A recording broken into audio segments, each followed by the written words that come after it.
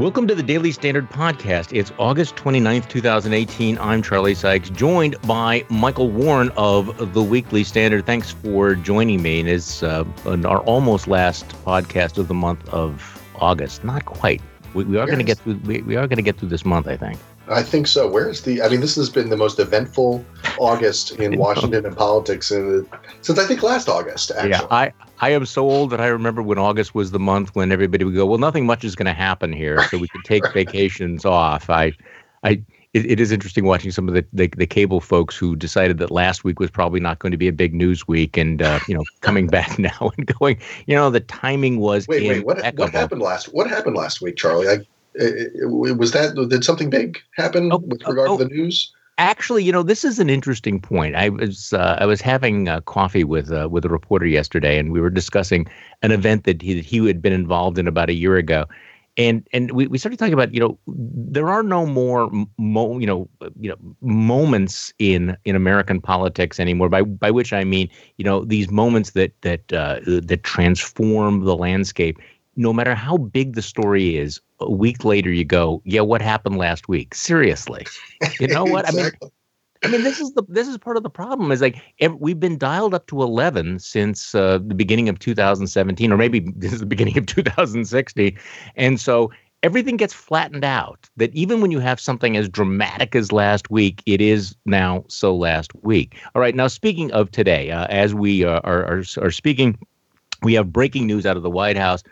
The White House counsel, Don McGahn, is leaving. And of course, this comes rather shortly after the report that he had extensively cooperated with the special prosecutor, giving more than 30 hours of testimony, which raised an awful lot of eyebrows. But also, it comes just before what's going to be the next big story that'll consume us for several news cycles, which will be the confirmation hearings of Brett Kavanaugh to the Supreme Court. So Michael, give me some sense of what's happening this morning and your take on it. Sure. Well, we should give some credit to Axios, who reported that this morning, and conveniently, President Trump tweeted it out, confirming that report. So I think that we can all take that as official now that McGahn is leaving. Look, I mean, McGahn is an interesting person within the White House. He's been there from the beginning. Not a lot of people in the sort of upper echelons of the West Wing staff can say that. He is the most important lawyer in the White House and the West Wing. And you can almost look at his term there sort of bifurcated between what you just talked about, Charlie, the Brett Kavanaugh, and before that, the Neil Gorsuch, and all the other lower court nominations for which McGahn has sort of been the lead in his office. He's got a couple of lawyers in the White House counsel's office who sort of focus solely on those nominations and really ushering those in. He's a Republican conservative establishment figure as much as you can be in the Trump White House. And he's really been the person to sort of help connect judicial conservatives to the president while he's been in the White House and make sure those nominations go through. Yeah, it's hard to overstate the importance of that role that he's played. It's huge. It's huge, and you do have to wonder if his replacement will be anywhere near as effective, and it's because it's not just talking to the president; it's talking with members of the Senate who have to confirm these nominees. So that's big. That he had credibility there, where where whoever the president picks to replace him could not. Now, the other side of it is this question of McGahn's role in all of the legal troubles that the Trump administration and President Trump himself have found themselves in. And that, I think, there was a big question mark. There was that story again. Was it last week? I can't remember. In the New York Times about Don McGahn cooperating with Special Counsel Mueller, giving them everything they need. There was a question, I think I even mentioned on the podcast here, about whether or not McGahn was a source, or rather his lawyers were a source for that New York Times story, which was basically could be read as a kind of a CYA operation by McGahn to say, look, listen, I don't have any legal exposure here, or if I do, I need to sort of get out in front of this. That his role in that and the fact that he was in these conversations, very important conversations that could go, if there is an obstruction of justice, a charge here, an obstruction of justice implication here, that he could be involved in. So that's a part of his legacy as White House counsel, of his story of White House counsel, that I don't think we have closure on yet. And I don't know whether or not his departure has anything to do with the president feeling, despite what he says publicly, that McGahn may not be loyal enough. Well, I mean, it's a hell of a coincidence if it is a coincidence, because let's dial back to whenever it was that story appeared. And you had the president tweeting out comparisons with, well, he didn't break bad publicly on McGahn, but talked about John Dean as a rat. If the day that story appeared, you and I were talking and we were doing the over under, how long will it be before Don McGahn quits or is pushed out of the White House? And the answer was a week and a half. We wouldn't have thought that was a coincidence. Right. Right. We don't know. All right, let's talk about the winners and losers from last night's primaries. Actually, it was rather consequential and dramatic. I always caution against overhyping the results of a primary election in a primary in an off-year election. But let's talk about what happened in Arizona. In Arizona, the Republicans dodged a bullet by rejecting the members of the Nut Job Caucus. Kelly Ward and Joe Arpaio. They have to be feeling very good about the fact that McSally won that primary and won it rather convincingly. So that was a big day. But I want to get your thoughts on what happened in Florida, because this was the big upset of the night, where you have an unabashed Bernie Sanders-like progressive, African-American mayor of Tallahassee, Andrew Gillum, who wins the Democratic primary for governor, and he's going to go up against a very, very Trumpy Republican, DeSantis. So give me your take on what's going on in Florida, what it might mean for the midterms and beyond. Well, I can tell you what I think it means for the parties, which is in Florida, I think it's an increasingly red state, but I think we can still say it's a 50-50 state. It's certainly something that's contested every presidential year. It has statewide elected officials who are Democrats and Republicans. It's a purple state, but shading toward the red. These two candidates, Ron DeSantis, the Republican nominee, and Andrew Gillum, the Democrat, are the perfect candidates for their party's base. They represent where those parties are going. Let's talk about DeSantis first. Adam Putnam was his opponent. He's this longtime, young, attractive Florida Republican politician. He was in the House for a number of years. He was agricultural commissioner in Florida, which is a very big deal. Lots of ag in the state of Florida, and he was an establishment favorite. Once Ron DeSantis got the endorsement from Donald Trump, and once Ron DeSantis really embraced, he's always been sort of a very conservative Republican in the House for a couple of cycles, but once he really embraced his Trumpiness, it was over. The Republican primary was over. There was some polling that was suggesting that Putnam, who had been ahead and had lost, was closing the gap in the final weeks of the campaign. But then it just turned out that wasn't the case at all, and DeSantis sort of took it in a walk. I think that is who the Republican Party is, particularly the Republican Party in Florida, which again, these big states, these parties are often just reflective of where the parties are nationally. On the Democratic side, I would say. Let me sure. stick with that because that's a key point, is that that primary, I think, underlines how Trumpified the Republican Party has become, because that race was not close.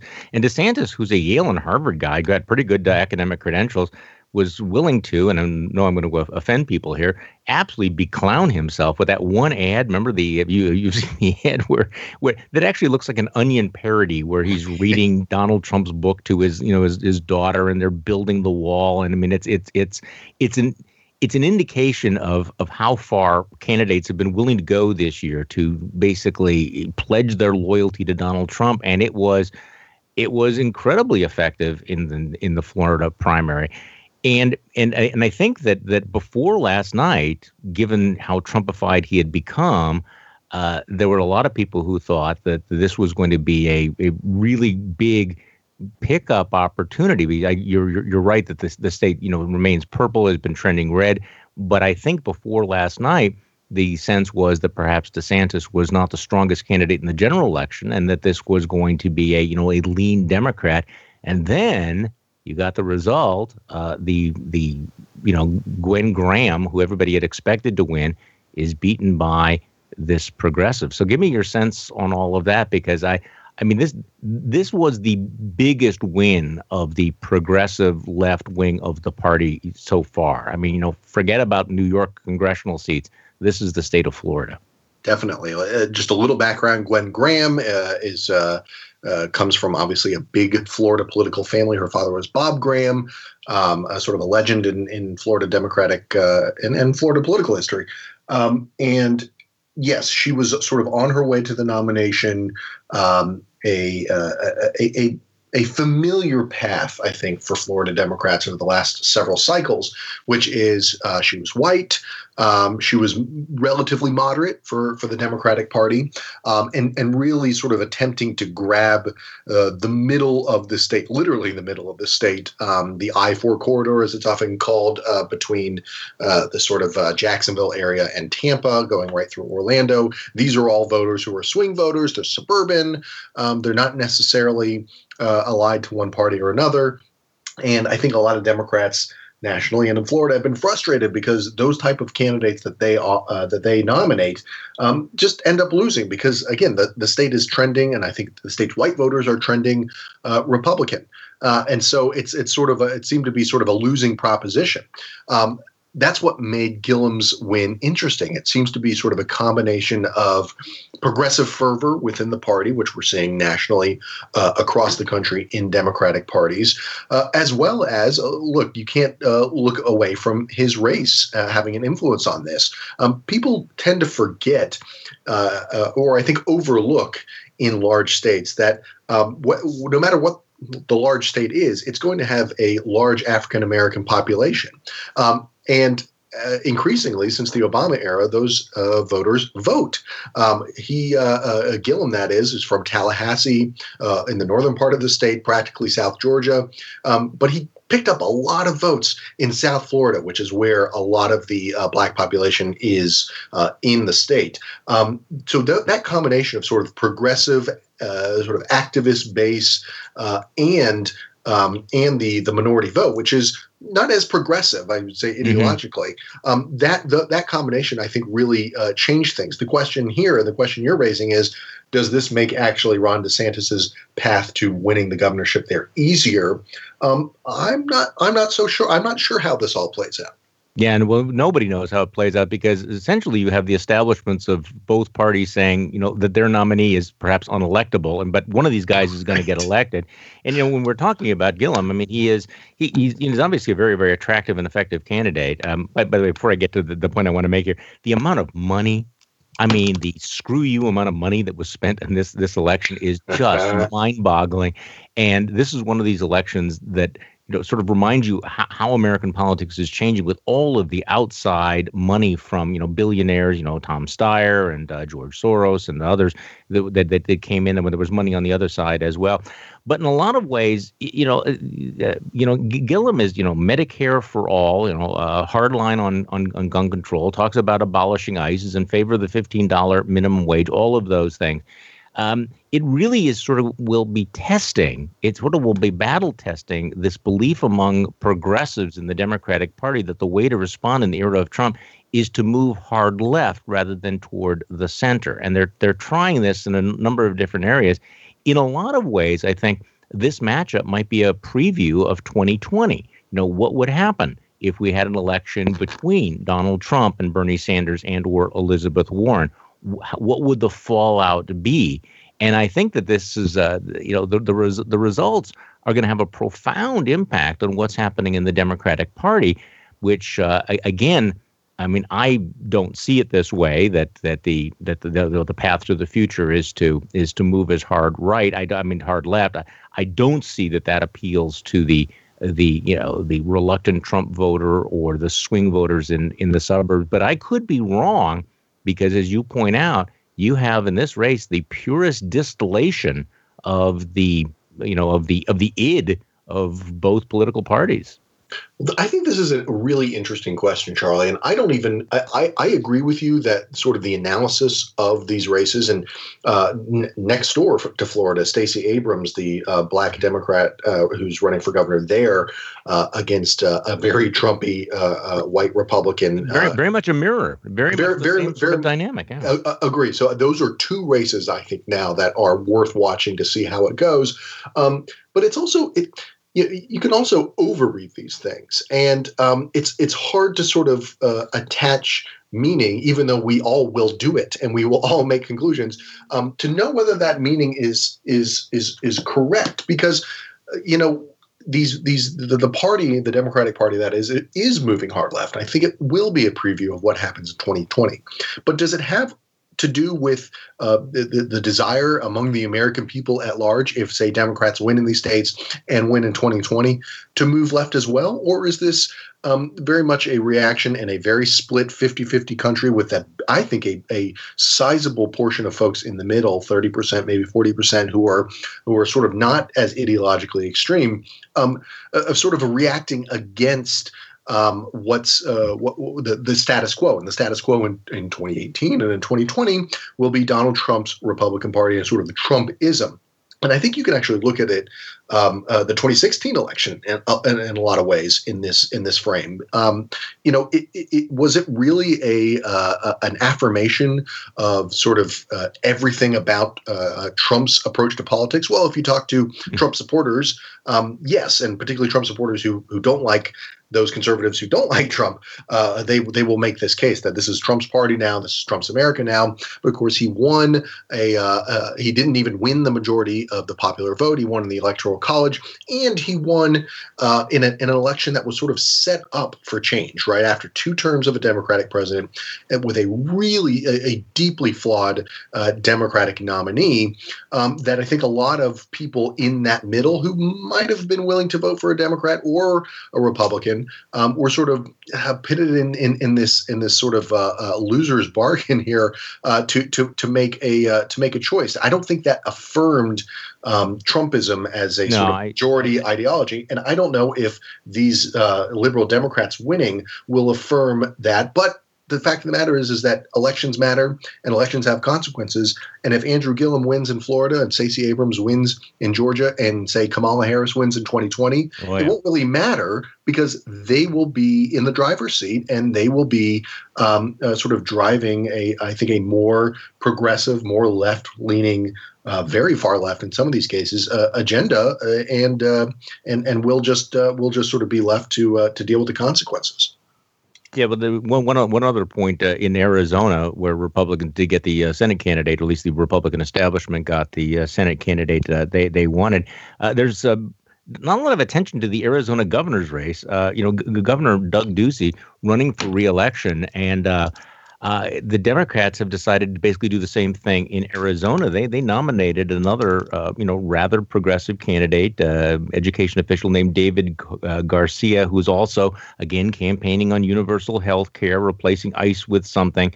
So, that would suggest that, Ducey is probably going to be in good shape. And of course, he's going to have to make a rather fraught decision in the next few weeks. I mean, imagine being in that position. You're running for re-election. You're on the ballot, given the dynamics of Arizona politics, and you now have to select a successor to John McCain. That's right.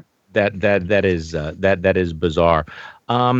Can I say something really quickly about that, please, Charlie? I think this is it's interesting you bring up Arizona, because I think this is sort of a counterbalance to what we were just describing in Florida and Georgia and maybe some other states, which is that's not an open seat, right? Doug Ducey has the advantage of incumbency, which means a lot. So that sort of goes to my point, which is There are a lot of other factors, and each individual state, each individual race is different.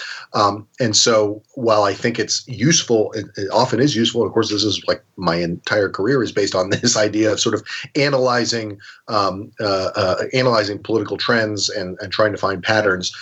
It's also important to remember that that there are all these other factors, and we sometimes tend to see the things that we want to see or that we don't want to see, but we fear are happening, and some of these things are just individualized.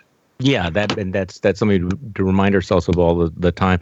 The one piece of really, really good news I thought was Ellen Grayson, who wanted to make his comeback to Congress in Florida, not only failed to win the primary. I mean, he got skunked, which, at least there's one result you can really get your hands around and go, that's wonderful. That's just everybody except for Alan Grayson wins, I think, when Alan Grayson loses. So that's I agree with you on that. Anything else that you're looking at over the next couple of days under normal circumstances? We're going into a holiday where nothing happens, but of course this is August and we live in Trump world. There's the deadline on Friday for a candidate to agree to participate in this new trade agreement. There's the sort of informal consensus that Bob Mueller might have to put the investigation, who knows, put the investigation on hold because it's getting too close to the election. But we are getting closer to the second Paul Manafort trial. Anything else that you're looking at over the next couple of days, just short-term 48 hours? No, not 48 hours. I mean, it's dangerous, right? Because who knows what's going to come out. I will say it's really interesting how in this kind of, every 24, 48 hours, there's an OMG moment. Everybody just, I can't believe this happened or whatever. That has not been the case with Brett Kavanaugh. We talked about him at the beginning of the podcast.